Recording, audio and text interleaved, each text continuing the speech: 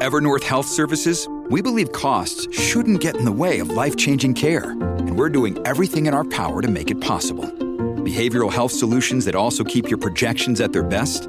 It's possible. Pharmacy benefits that benefit your bottom line? It's possible. Complex specialty care that cares about your ROI? It's possible. Because we're already doing it. All while saving businesses billions. That's Wonder made possible. Learn more at evernorth.com/wonder. Your brain needs support, and new Ollie Brainy Chews are a delightful way to take care of your cognitive health. Made with scientifically backed ingredients like Thai ginger, L-theanine, and caffeine, Brainy Chews support healthy brain function and help you find your focus, stay chill, or get energized. Be kind to your mind and get these nootropic chews at ollie.com. That's OLLY.com. These statements have not been evaluated by the Food and Drug Administration. This product is not intended to diagnose, treat, cure, or prevent any disease. Welcome to the New Books Network.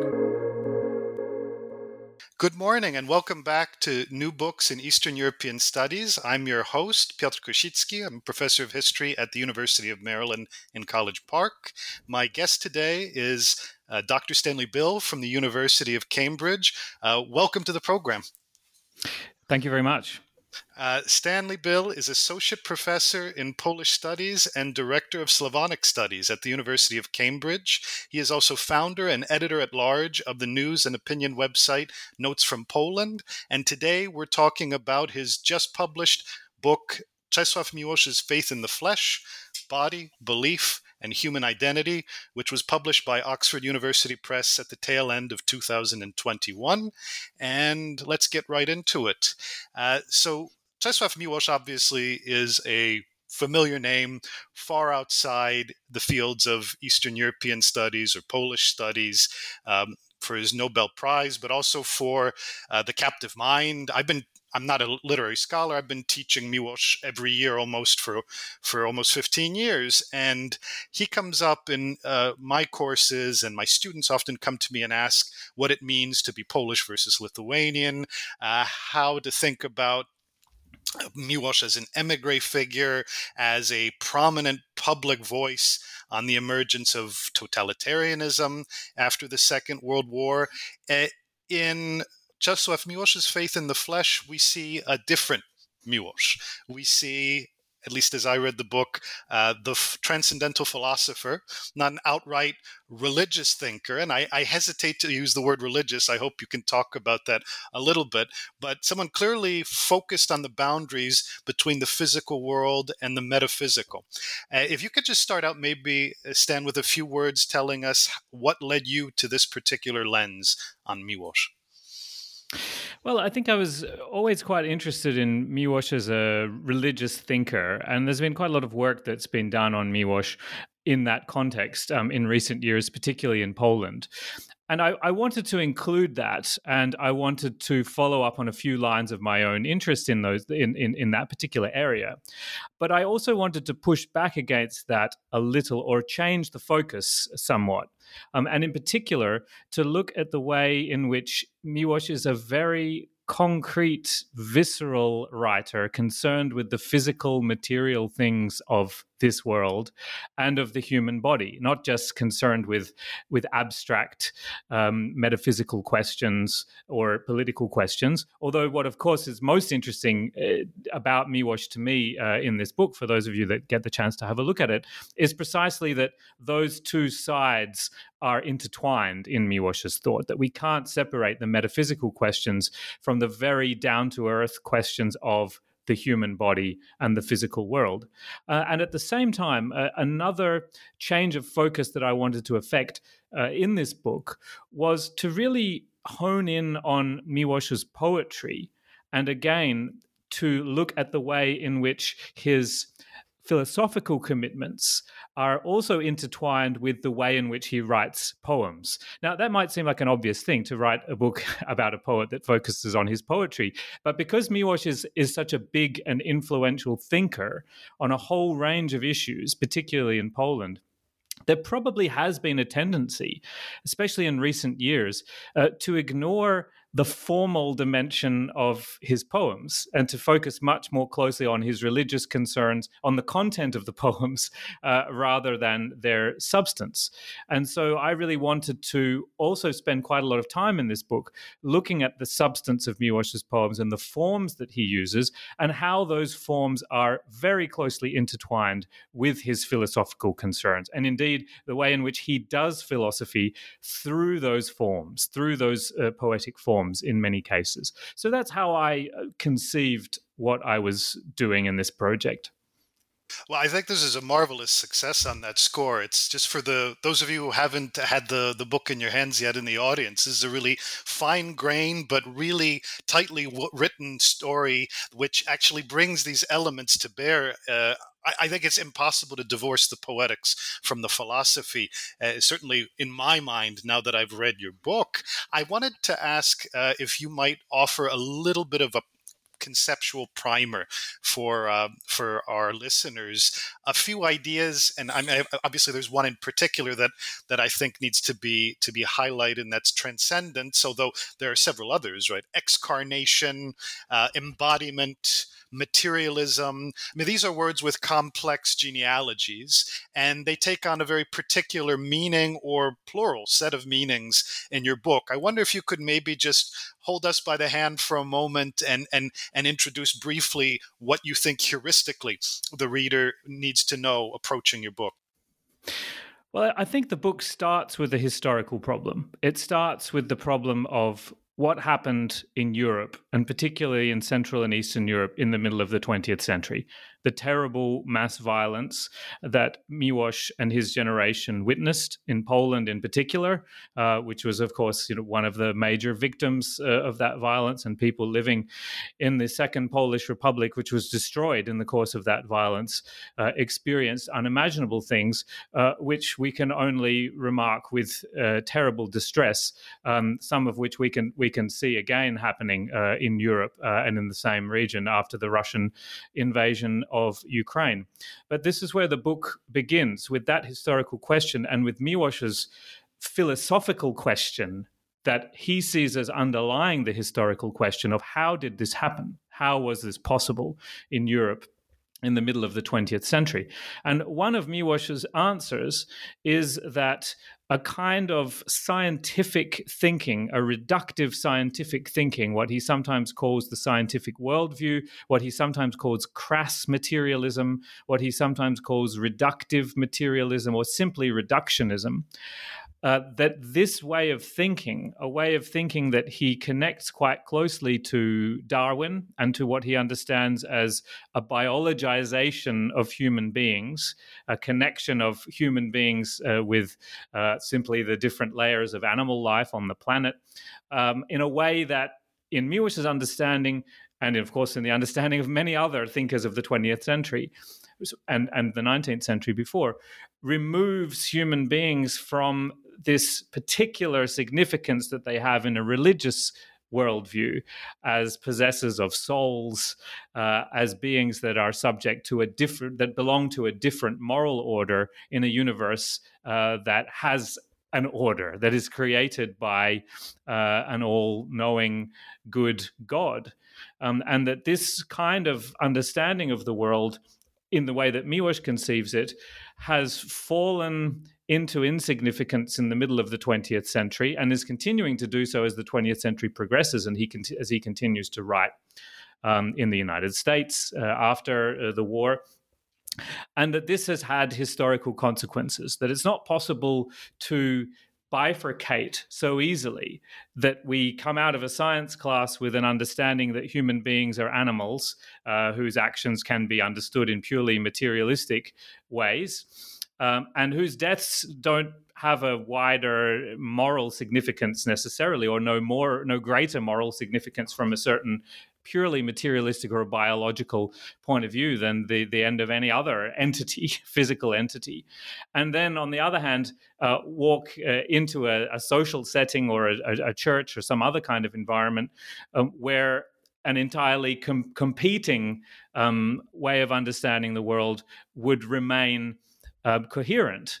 And Miłosz seems to understand that this is no longer possible to keep these two different visions, the scientific vision and the moral or religious vision, apart. And essentially what happened was that reductive ways of understanding the world made certain kinds of radical political visions in the 20th century possible. And he draws particular lines, and he's not the only thinker as well to draw particular lines that connect Hitler, for example, with particularly simplistic ways of understanding Darwinian ideas. Or he also connects Marxism in a more complex way with ideas of sort of reductive scientism as he understands it. And so what Miłosz is ultimately saying is that what has led to this violence is a much wider crisis in European civilization above all, although he does have a tendency to generalize and to universalize the European or the Western world, or the world that takes up the European cultural inheritance to a kind of universal heritage. That's certainly the way he tends to understand things. But nevertheless, this civilizational crisis he understands as being much deeper. It's a crisis of values. It's a crisis of meaning, as the title of one of his important poems, and that this is the crisis that he, therefore, as a poet, is in some way trying to confront or to respond to. How can one reestablish the value, perhaps above all, of the human individual in the face of these big philosophies, of the big political philosophies of the 20th century that have focused on historical processes, on big processes, on biological processes, as Miłosz understands, and he very much connects biology and history. Nature and history are two sides of the same coin, as Miłosz often seems to present it in his poems.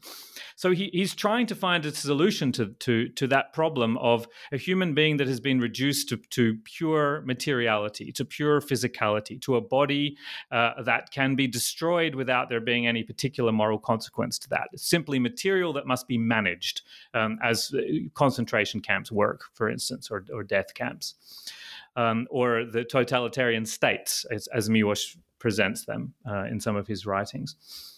So if that's the way in which the human being is understood today, how can that be resisted? And one approach would be to turn back to the older ways of seeing, to in some way reestablish those, or find new ways of expressing ideas of a human being that has a soul, that transcends mere materiality, that transcends a merely bodily existence. And Miłosz, there is nostalgia in Miłosz's writing. There is a looking back to an earlier era and a lament for the passing of what he calls in one of his poems, second space. The idea of a space that transcends the purely material world, be it heaven, some other realm. It's not always so clear in Miłosz's poems. That's one way, but that's not entirely satisfactory to him, because he takes seriously the discoveries of 19th and 20th century science. He certainly is very far from dismissing them. He sees them as, in inverted commas, true, insofar as the claims that they make extend to a particular kind of truth, again, in inverted commas. So it's not entirely satisfactory simply to restate the old understandings. And therefore, he's trying throughout his career in various ways to find different ways to salvage something from this wreckage of 20th century history and what he understands as the wreckage of a civilization that has lost its moorings, that's lost its values, and above all has lost its valuing of the significance of the individual human being. And what I'm arguing in this book is that, among other things, one of the ways that he finds to get back to that value of the individual, paradoxically, is by finding something in the body itself, in the material self, that is somehow non-reductive, a non-reductive understanding of what the body has in it and what bodily experience is. And very often we find, therefore, that when Miłosz's poetry is religious, or when it is making an appeal or gesturing towards the existence of God, or of heaven, or of some kind of human existence beyond the purely physical, it is very often through ecstatic forms of sensual experience, through a very close encounter with the physicality of the poet himself, of individual human beings more generally when he's writing in the abstract. So it's very hard to talk about these contradictions and paradoxes, and Miłosz finds it very hard to talk about. In fact, he says at one point that he spends his whole career grappling with this problem of the body and what the body's relationship is to what is beyond it, or not beyond it. And this book, in a way, is continuing Miłosz's attempts to grapple with that problem by looking at those poems in particular throughout his career, in which Miłosz is addressing the question of the human body. Well, the point that you've just raised about the contradictions and the contradictory aims and the contradictory faces, I'm thinking about this both in terms of the how marvelously you've sketched the context and the larger goals that Miłosz had personally and philosophically, but also about the fine-grained elements of substance and form that you raised a few minutes ago. And I would ask, maybe it's a two-part question, but I think that the two parts are really quite intimately related, and in some sense maybe help us to put a face on this question of how far back Miłosz was looking and what he was looking for. Namely, on the one hand, it seems Gnosticism, Neo-Manichaeanism, right, the early Christian quote-unquote heterodoxy or heresy are deeply present throughout both the substance and the forms of Miłosz's poetics. On the other hand, clearly a figure, a writer, a thinker inspired by the literary traditions of his own fellow countrymen. You bring in Jan Kochanowski, right? So we're talking about longer legacies here, but also more substantially and more immediately Adam Mickiewicz. On the other hand, William Blake, major Christian heterodox thinker and artistic creative figure in modern European history, and another figure presenting so many different faces and so many contradictions. I bring up these different examples by way of asking, do you feel in the end that Miłosz was building a kind of creative scaffolding for himself as he was seeking to resolve these contradictions? Or at the end of the day, was this a personal, I hesitate to use the phrase faith crisis, but certainly that was part of it, right? And I ask myself this question because sometimes it feels like we're talking about a kind of collective notion of salvation, but he's hesitant and he hates that at the same time for exactly the reasons you've outlined, because fascism and Marxism went that way in the end. And yet there's something a bit too banal about focusing merely on an ethics rooted in flesh in the everyday, because that too carries certain risks, as we've seen, the fascism's obsession with the body throughout the 20th century. So if I could ask, on the one hand, those influences that I mentioned, and on the other, I mean, how personal is this for him relative to his deep awareness and understanding, whether of the long history of Christianity or individual creative influences, whether from Poland or elsewhere? Okay, that's a big question with so much in it, and it's a great set of questions and very difficult ones to answer, and ones that I think Miłosz himself would have found difficult to answer. I think it is deeply personal. I don't doubt the sincerity of his crisis and the way in which that this is both a crisis of faith in the religious sense, but as I've suggested before, what he sees as a wider civilizational crisis that is therefore beyond him. But I think here it's worth raising one of his best-known non-fiction books in English, which is translated as Native Realm. It's Rodzinna Europa in Polish. And this is a kind of biography in a way, but it's not a traditional biography. And I think it's quite characteristic of what Miłosz does, because it is a social biography. So he's telling the story of his region, not just of Lithuania or Poland or of Central and Eastern Europe even, but the broader, but Europe. That's why he calls it sort of native Europe and Rodzina Europa. And he's telling that story through his own story, through his own personal story. And so therefore, the personal and the historical and the political are all very much linked for Miłosz. He sees his own life, or at least the way in which he is going to represent his life, as very much reflecting wider phenomena. And therefore, whether the particular questions that he's grappling with are always very faithful representations of, things that actually happened to him is perhaps not that relevant. I think sometimes, the line between, in his poems, for instance, the persona of the poems is often recognizably Miłosz on one level, but on the other level, we need to treat that with a great deal of suspicion and understand that there is a distance between the I of the poems and Czesław Miłosz, the person. And this is often because he is strategically trying to create, I think, as you suggested before, a scaffolding, a kind of, he's creating a persona through which he can approach a range of political, historical, and philosophical and religious questions.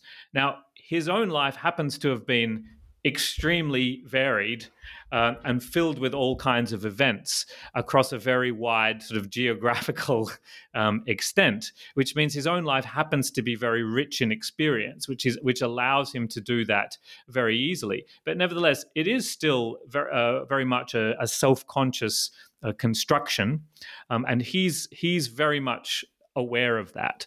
But as I said at the beginning of this response, I don't, on the other hand, doubt the sincerity of his view of the questions that he's trying to respond to, that he really does see this as an existential crisis of humanity, or at least of Western civilization, and that he, as a poet, has an important role to play in trying to find a way out of it.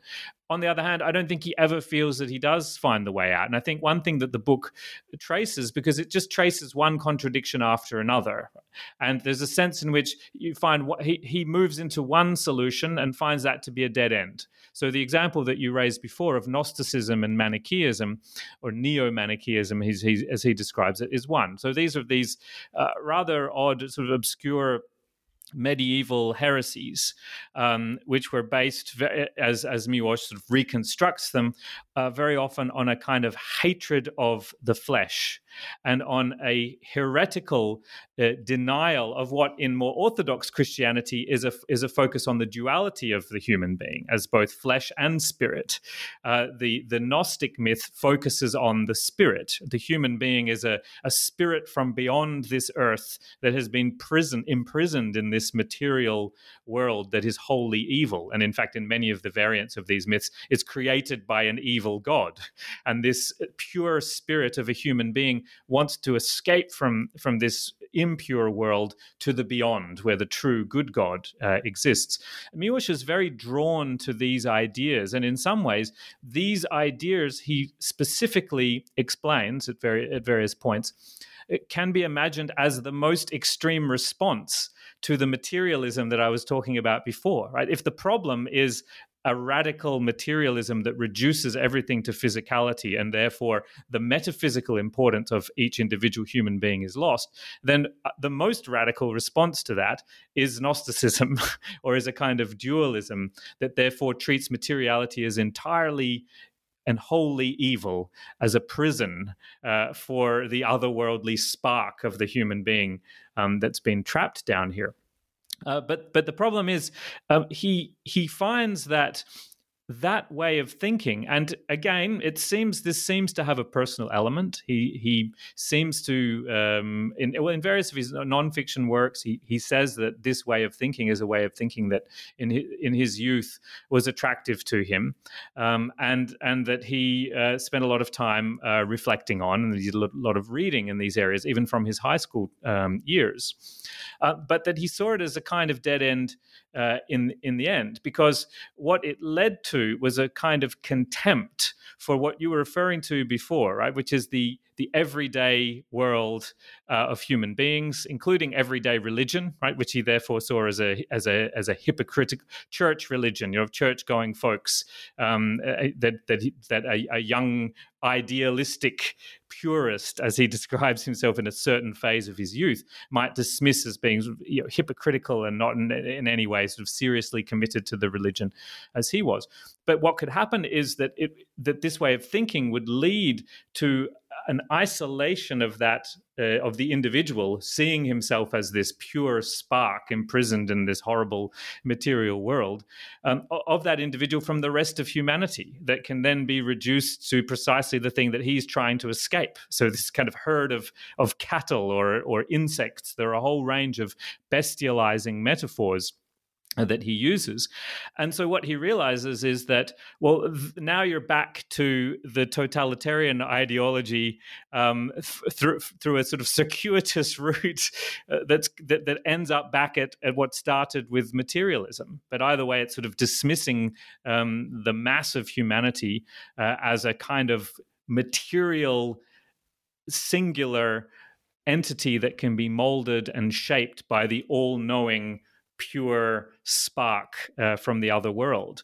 And he describes that way of thinking, a way of thinking that creates a kind of elite that has the idea of an elite that has access to a particular kind of knowledge. Of course, among the Gnostics, that was a sort of religious knowledge. But he starts to liken that to elites in the Soviet Union, for example. I mean, he makes some odd leaps in his logic, this sort of comparison of Gnosticism, of these sort of ancient dualisms with modern Marxists, for example. So these are certainly leaps of logic that can be questioned, and it's interesting why he would choose those sort of religious ideas in order to shed light, as he understands it, on Soviet ideology. But that means, well, that hasn't worked. So that way out of the materialist clinch, as he sees it, turns out to be just as bad or worse. And so then, and here we do see a kind of turn in his career. I think there is a turn away from that Gnosticism, as he calls it, or Manichaeism, in the middle of his career when he explicitly, I think, decides that he wants to reject that way of thinking, which he also sees as an arrogant way of thinking that's connected with pride, or what he describes in a religious way as the sin of pride. And therefore, he wants to embrace a humbler kind of existence as a man of the crowd, as he sometimes says, or he sometimes puts this, as a bodily being that belongs to this animal herd of humanity in some way. And that if there's any salvation, it's in this. And so that's when he starts to, I think, to explore bodily existence. Now, he's always done so. So in Miłosz's career, all of these contradictory trends are present from the beginning to the end, just perhaps in different proportions.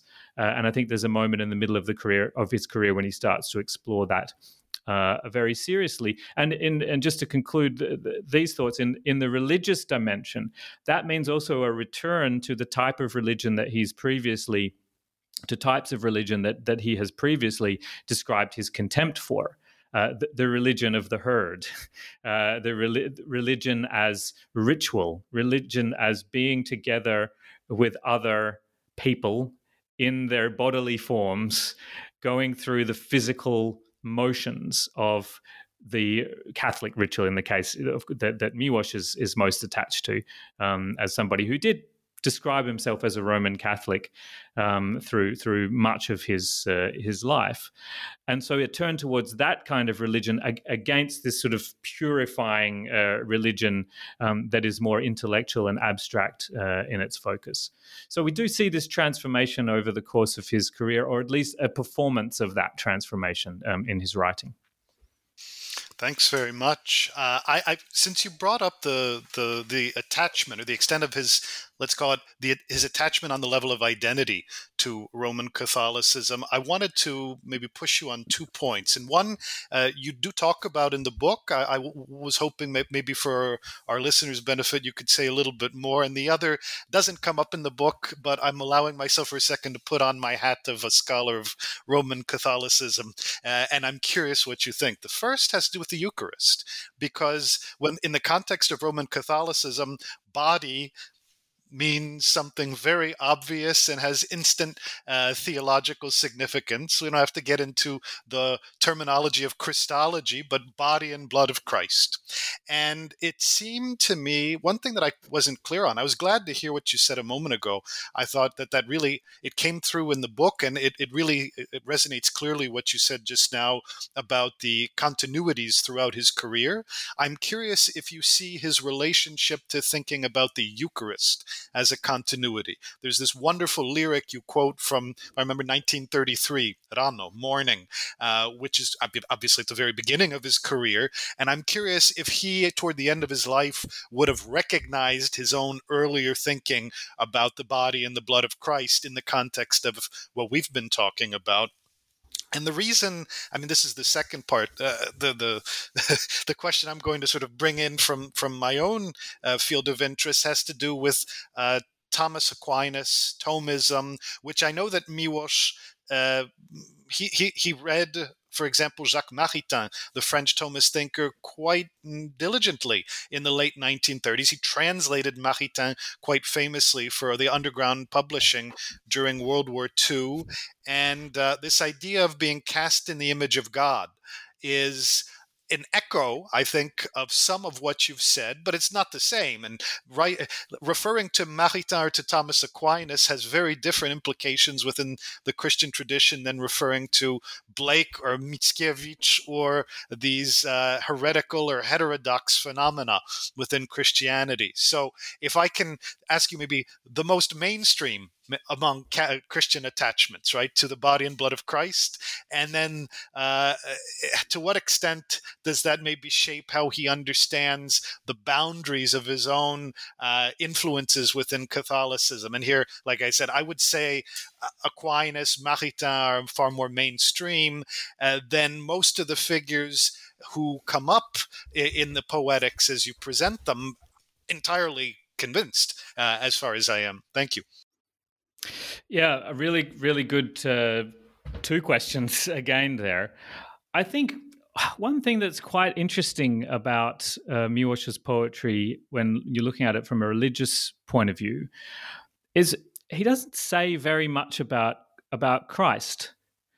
And there's a question of why that might be. So there are these implied references, and I talk quite a lot in the book about body and blood. So as you say, there is this implication of the Eucharist, and it's quite strong in that early poem. And I talk about that a little bit in that section. This poem Rano, which is translated for the first time in the book, which very much suggests this ecstatic bodily existence. Now, this is an unusual poem because it also has a political stake, and it comes from Miłosz's early left-wing phase, where he's quite specifically grappling with some questions of working classes, of social justice. It doesn't come through in the poems very clearly, but it does here, where it's clear a sort of proletarian bodily existence that's quite specific in the poem. But then you have these images of bread and blood and the sun, which is a symbol for God. I mean, that might be a link with Aquinas as well. That's a suggestion that's made in some interpretations of his later wartime cycle of poems, The World. But I think the point to make here would be he doesn't talk explicitly about the Eucharist. And this is something that I looked for because I was obviously interested in this question. It would fit in with a lot of the arguments that I might want to make, and he simply doesn't talk about it very much in his poems. There's some imagery, or even in his nonfiction writings, even in his religious writings, there are really just brief references. He doesn't talk much about Christ in that sense.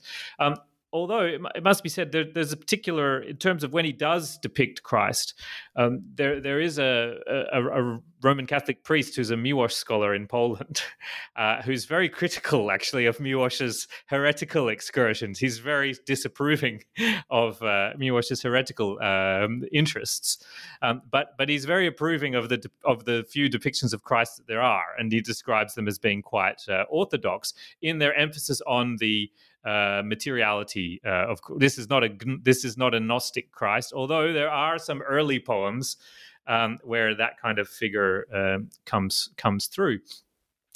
And similarly with Aquinas, he talks about reading Aquinas. We can find the influence of this theology behind, as I said, in particular, the poem "The World." There's some interpretations by Łukasz Tischner, for example, that talk about this in his book about Miłosz and evil. But I don't think that this heritage is something that he emphasizes.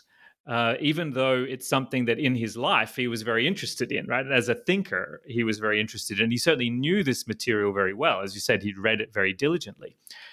But I think there is something to this, and I think it is partly strategic.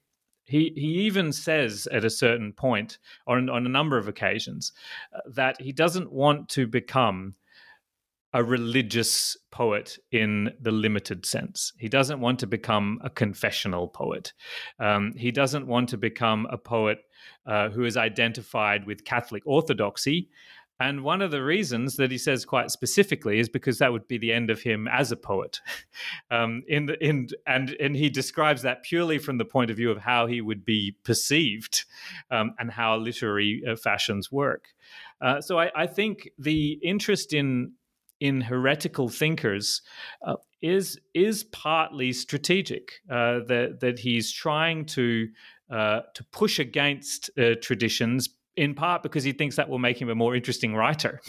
But secondly, look, I think some of the concerns, as I've said before, are sincere, and I think he's genuinely attracted to unorthodox, to heterodox forms of religious thought.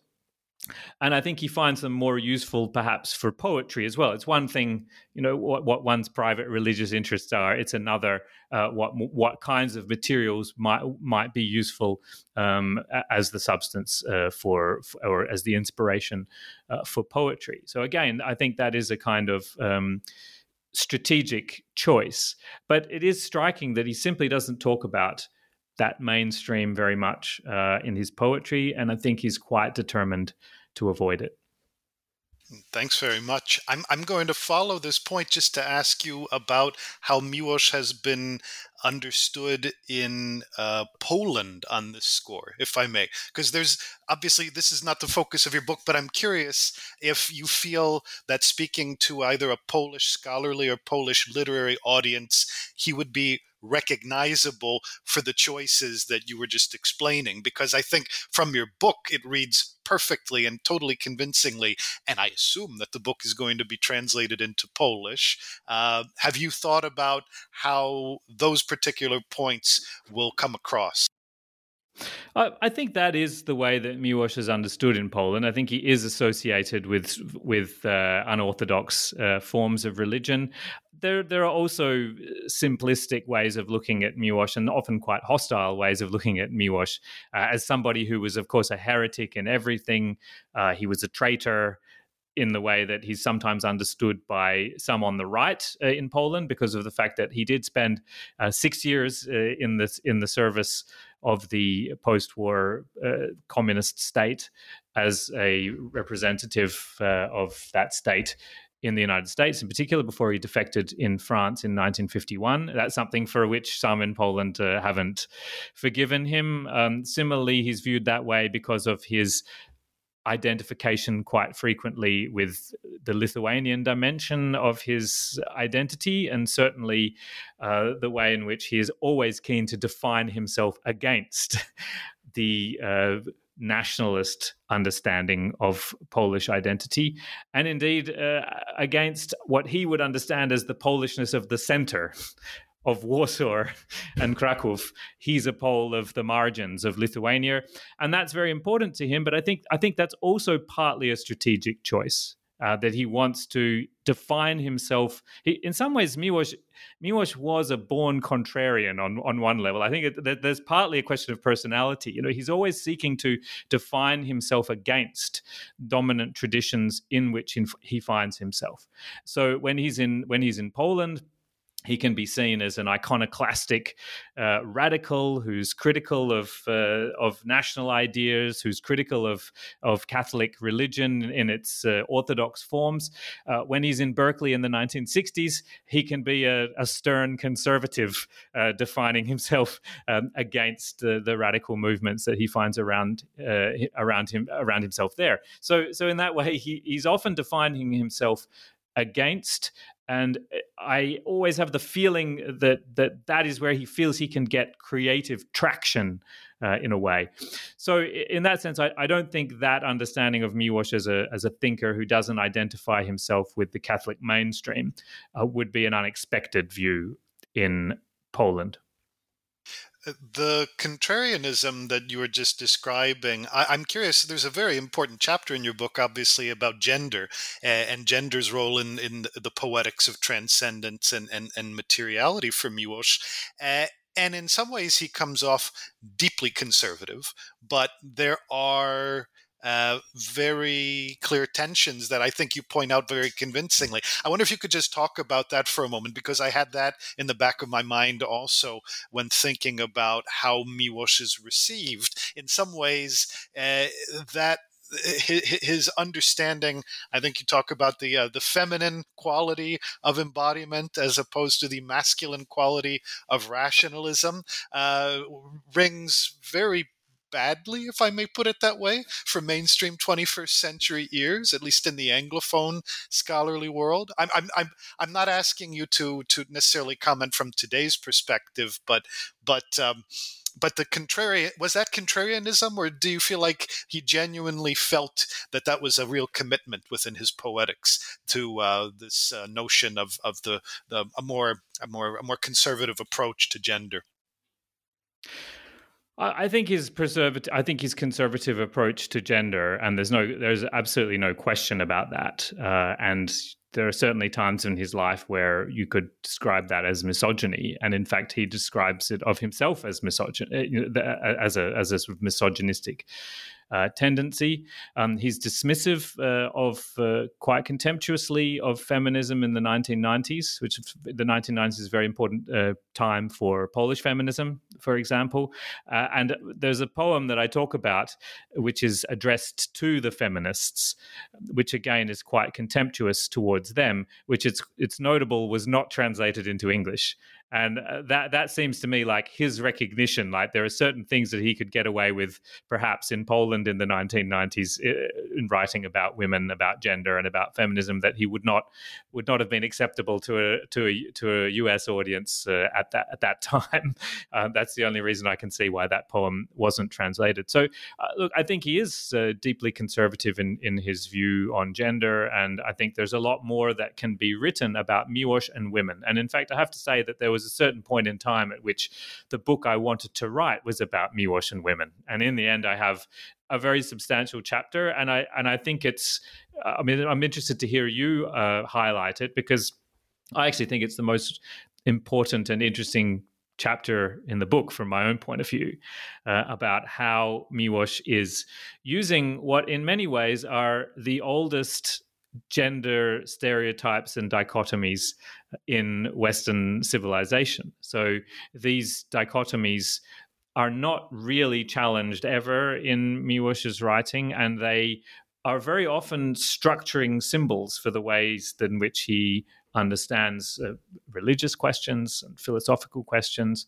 and they're right through his poetry. So these are the identifications that you were talking about before. So identifications of the masculine with mind, with culture, with reflection, with thought, with transcendence, and the association of the feminine with body, with nature, with instinct. These are, of course, very, very familiar dichotomies, and they're dichotomies that feminist thought has, of course, engaged with very closely in the critique of them. And that's partly what I do in this chapter. But what I also find is quite interesting that Miłosz is doing at various points in various poems is that he is doing what a certain strain of feminist thinker also does. And the feminist thinkers that I talk about are Julia Kristeva, Luce Irigaray, and Elizabeth Gross. And this is to take those dichotomies and, at least to a certain extent, strategically embrace them, but invert their valence, right? To reclaim what the feminine is, right? To say that there is something that can be defined as feminine styles of thinking or womanly styles of thinking. This is something that certain kinds of feminist thinkers are interested in doing. Now, obviously, there are other feminist thinkers that reject that entirely, right? So that's a debate within feminist thought, and it's a debate that's moved on quite a way from when Miłosz was writing. But there are moments, and I'm hesitant. I don't want to push this too far. I'm not trying to say that Miłosz is a feminist thinker in some dimension. He's very, very far from it. But there are moments where he does preserve that dichotomy while inverting its valence.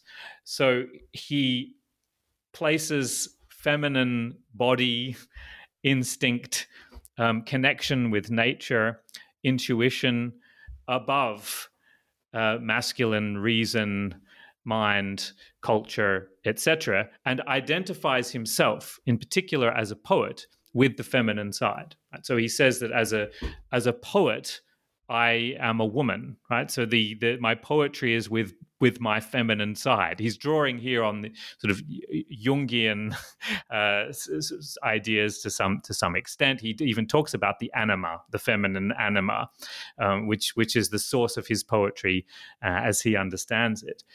And so he sees himself as having both masculine and feminine dimensions.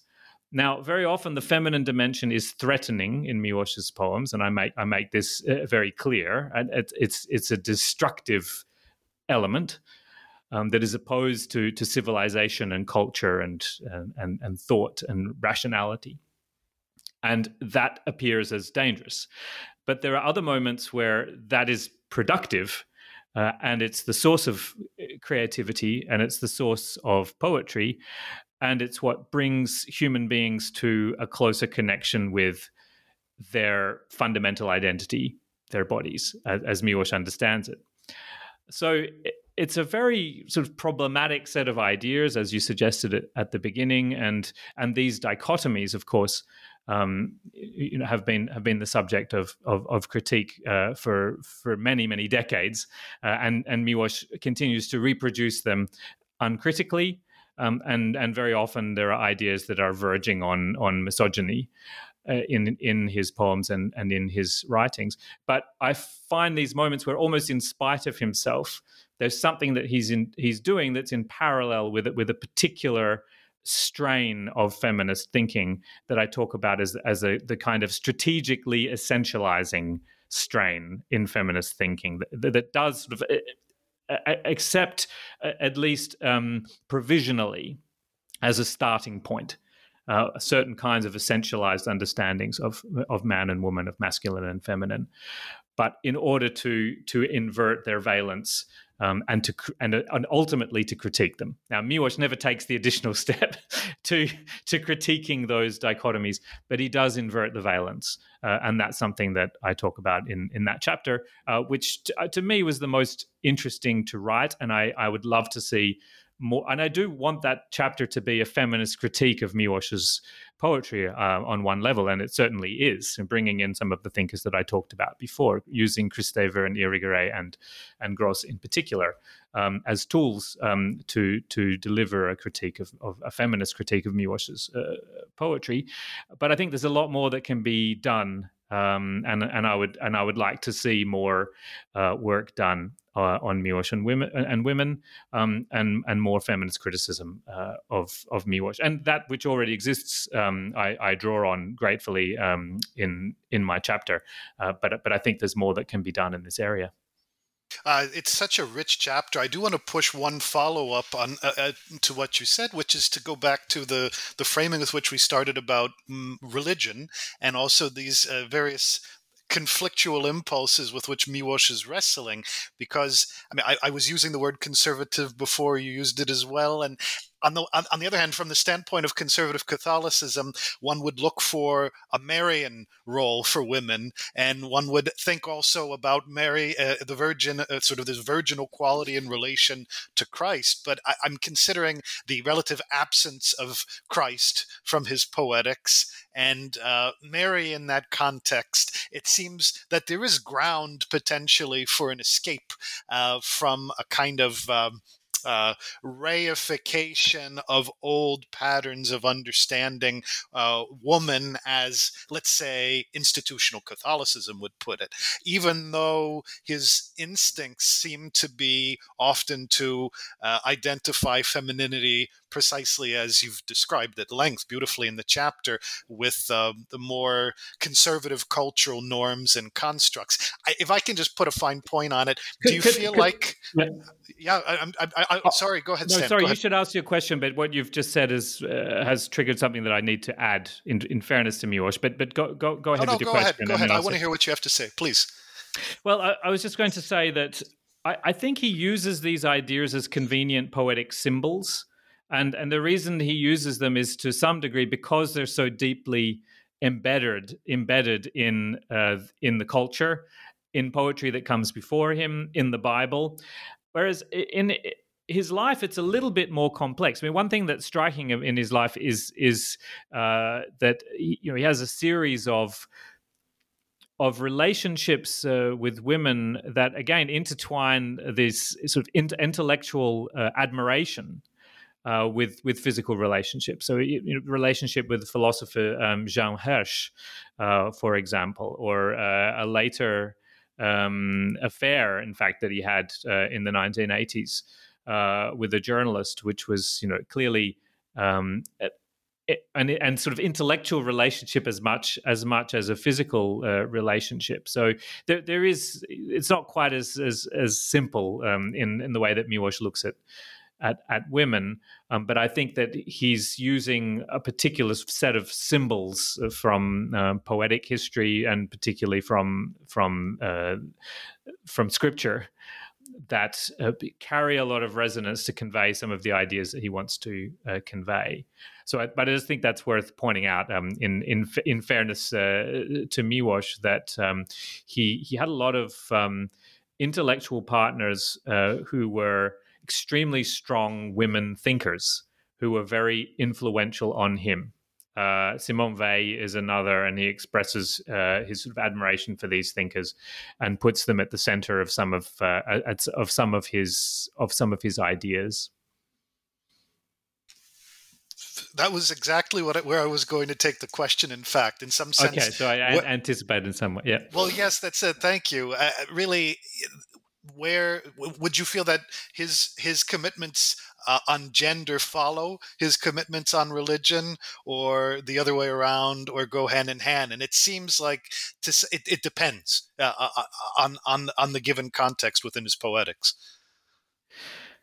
Yes, and I think again it might, that aspect of contrarianism might arise, that he's able to be a conservative when he feels that he's pushing back on ideas that are dominant around him, as he may have felt in the 80s in California, for example, and therefore to to intentionally amplify some of those more atavistic dimensions to his ideas on gender.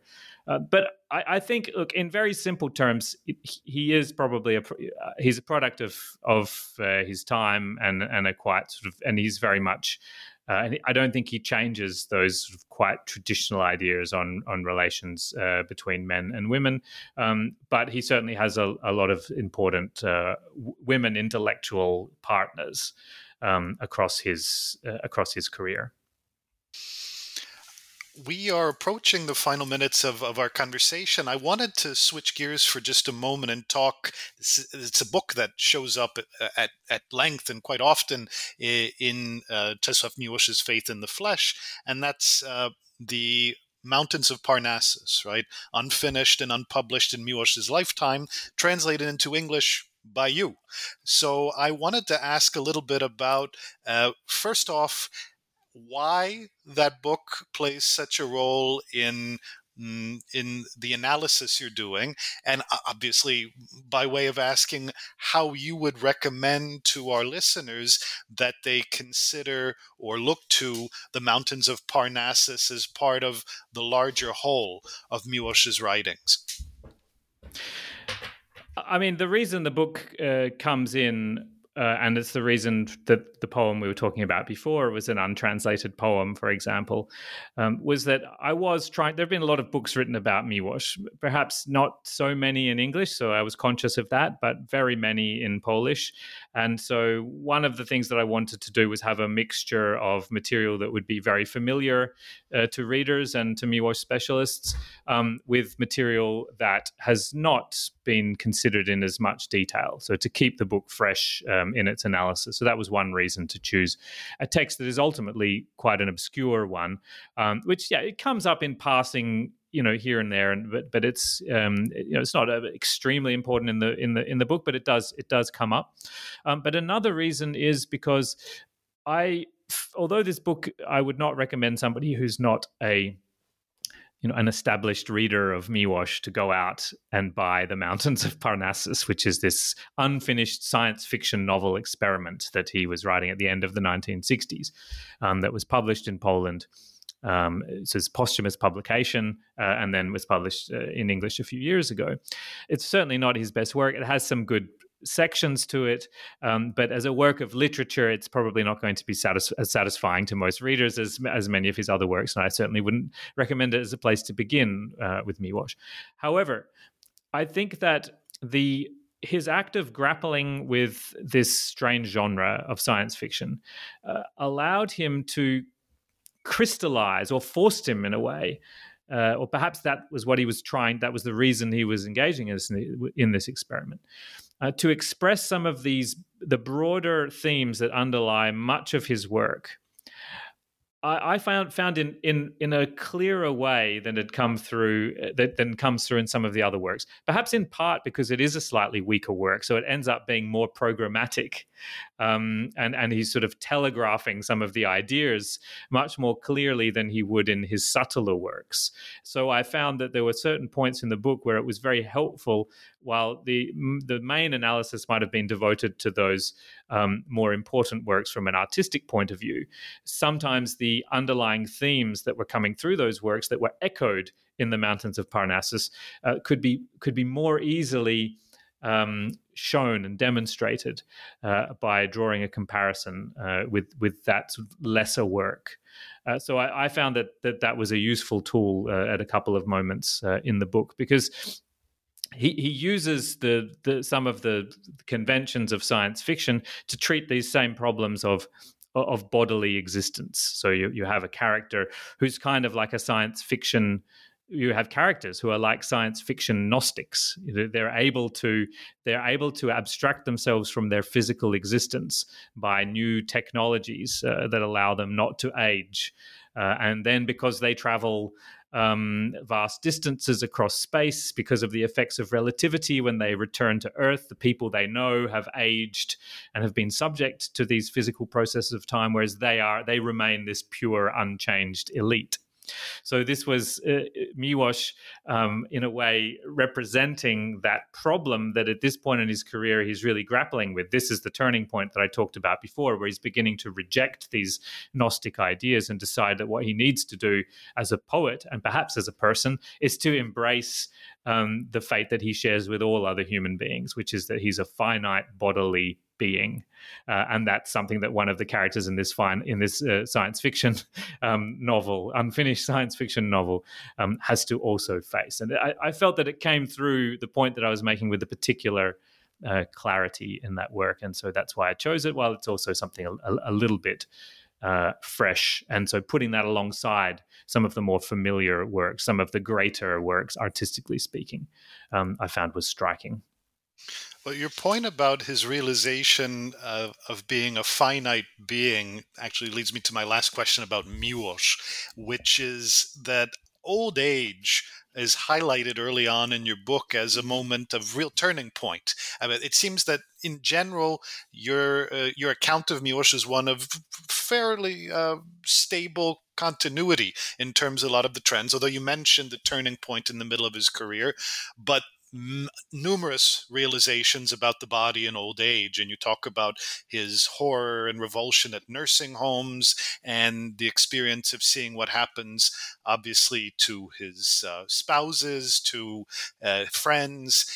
I wonder if those realizations that come to Miłosz in his old age change any of the lessons or the characterizations that we've been discussing? How would you assess Miłosz in the final years of his life relative to all the various trends we've been describing?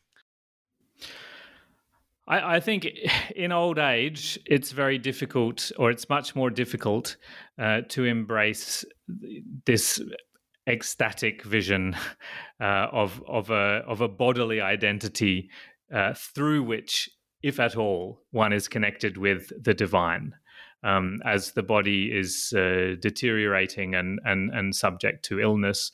And Miłosz was very healthy until a very old age. He lived a long life, and he expressed his gratefulness and astonishment at that fact. And he did watch those around him suffering and dying before he died.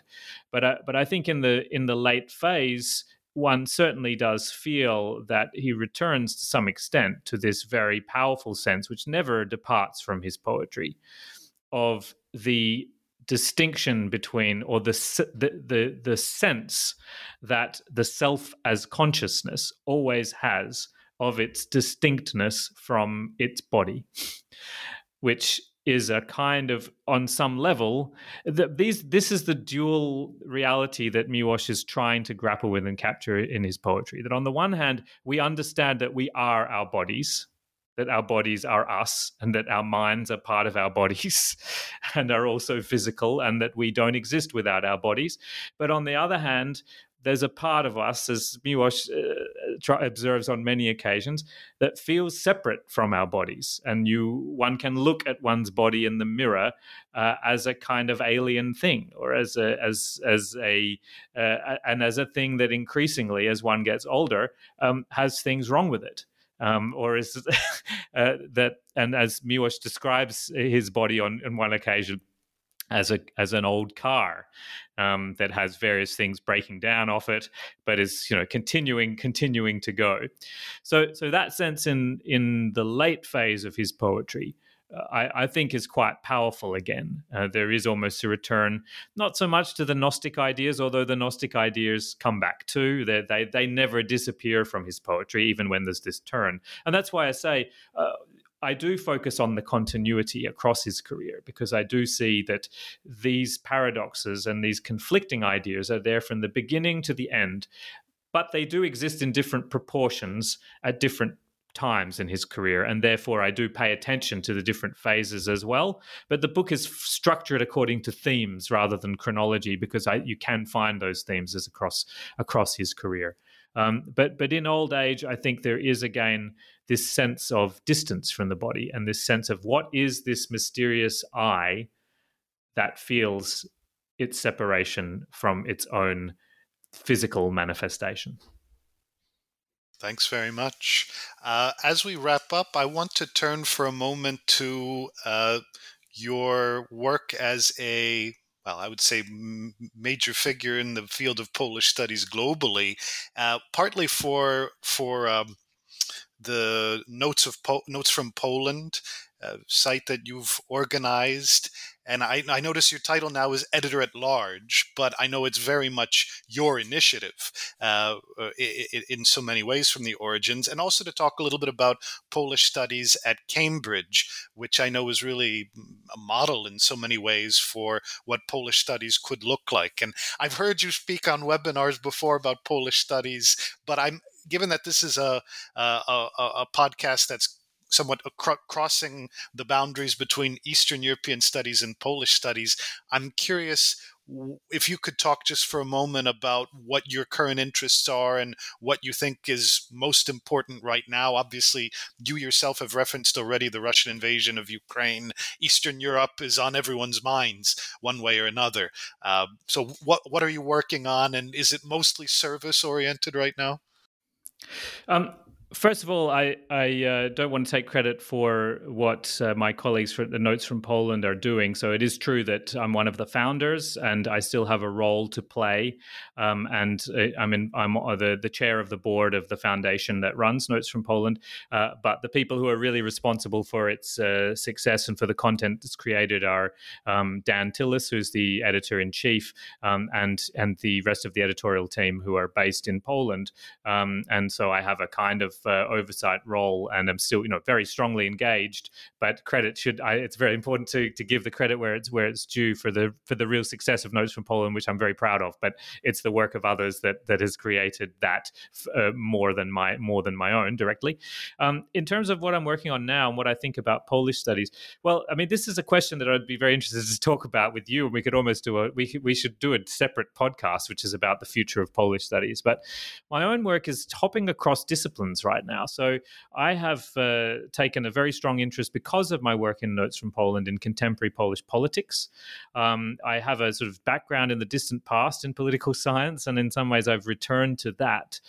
So I've published a couple of articles now about the current government in Poland and the sources of its success.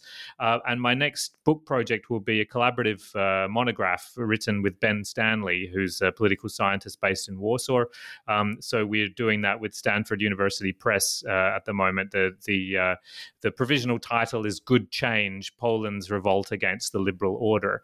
The title, I'm sure, will change as the circumstances are changing by the day, and the general context in which we have to place this story that we're going to be telling about how Law and Justice peace came to power, their successes, the sources of their popularity, and putting that in a wider context of various evolutions of democracy across Europe in particular, but with some references to the United States as well. So that's what I'm working on now. So it's sort of really this interdisciplinary jump, which I think reflects in some way how I have tended to perceive Polish studies, which is that it should be interdisciplinary, and that in a field that has traditionally been smaller, historians and literary scholars and political scientists who work on Poland all have things to say to each other and can all support each other, and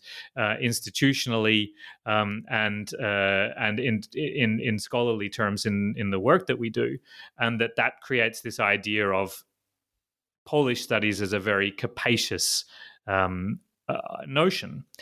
I must admit that, though, that I have increasingly had some doubts about that vision about Polish studies. I think it works in some contexts, but I think it's also really important to accept the reality of disciplinary divisions, and the way that the institutional architecture works at universities, and the way in which our specializations work. And you, as a historian, in many contexts, will have much more to talk about, and should have much more to talk about, with other historians working on other parts of Europe or other parts of the world than you should with me as a literary scholar, for example, right? So there are contexts where I think we can have a Polish studies conversation, and there are contexts in which that definition. That way of understanding a disciplinary division makes sense, but I think there are others in which it doesn't, and in which it's really important to be focusing on the ways in which, for you, for instance, your work on history speaks to the work of other historians, more broadly. And similarly, from myself as a literary scholar, I would hope that my work on Miłosz will be of interest to a whole range of other scholars who are working on poetry, on literature and religion, on literature and the body, etc. So I think to hold both of those ideas together is increasingly the way I'm thinking about the notion of Polish studies. Well, this certainly would be my own approach as well. I'm excited to hear about your new project. Obviously, it is a living and breathing organism as we monitor, especially the shifting sands of the regions. Well, fate hanging in the balance. I don't know if it's too dramatic a way of putting it, but your book could look entirely different 6 months from now to what you may have proposed. That's right. I mean, Poland's situation is completely different from how it was when we first conceived the book. I mean, some things haven't changed. It doesn't change the basis of the success of the current Polish government. It doesn't change some of our interpretations of the ways in which they have wielded power. But it adds an entirely new context and changes potentially many of those contexts. So, we do have this significant challenge to deal with of any project that chooses, as its time period, the present or the very recent past, which is a ground that's constantly shifting from beneath our feet. So that's going to be one of the challenges of the project. Okay, well. We will have to arrange that separate podcast on the future of Polish studies because I'm very excited by the prospect of discussing it with you. For the moment, I want to commend to our listeners Stanley Bill's wonderful new book, Czesław Miłosz's Faith in the Flesh, Body, Belief, and Human Identity, just out with Oxford University Press. And my guest today has been Stanley Bill, Associate Professor in Polish Studies and Director of Slavonic Studies at the University of Cambridge. Stan, thank you so much. Thank you so much for having me.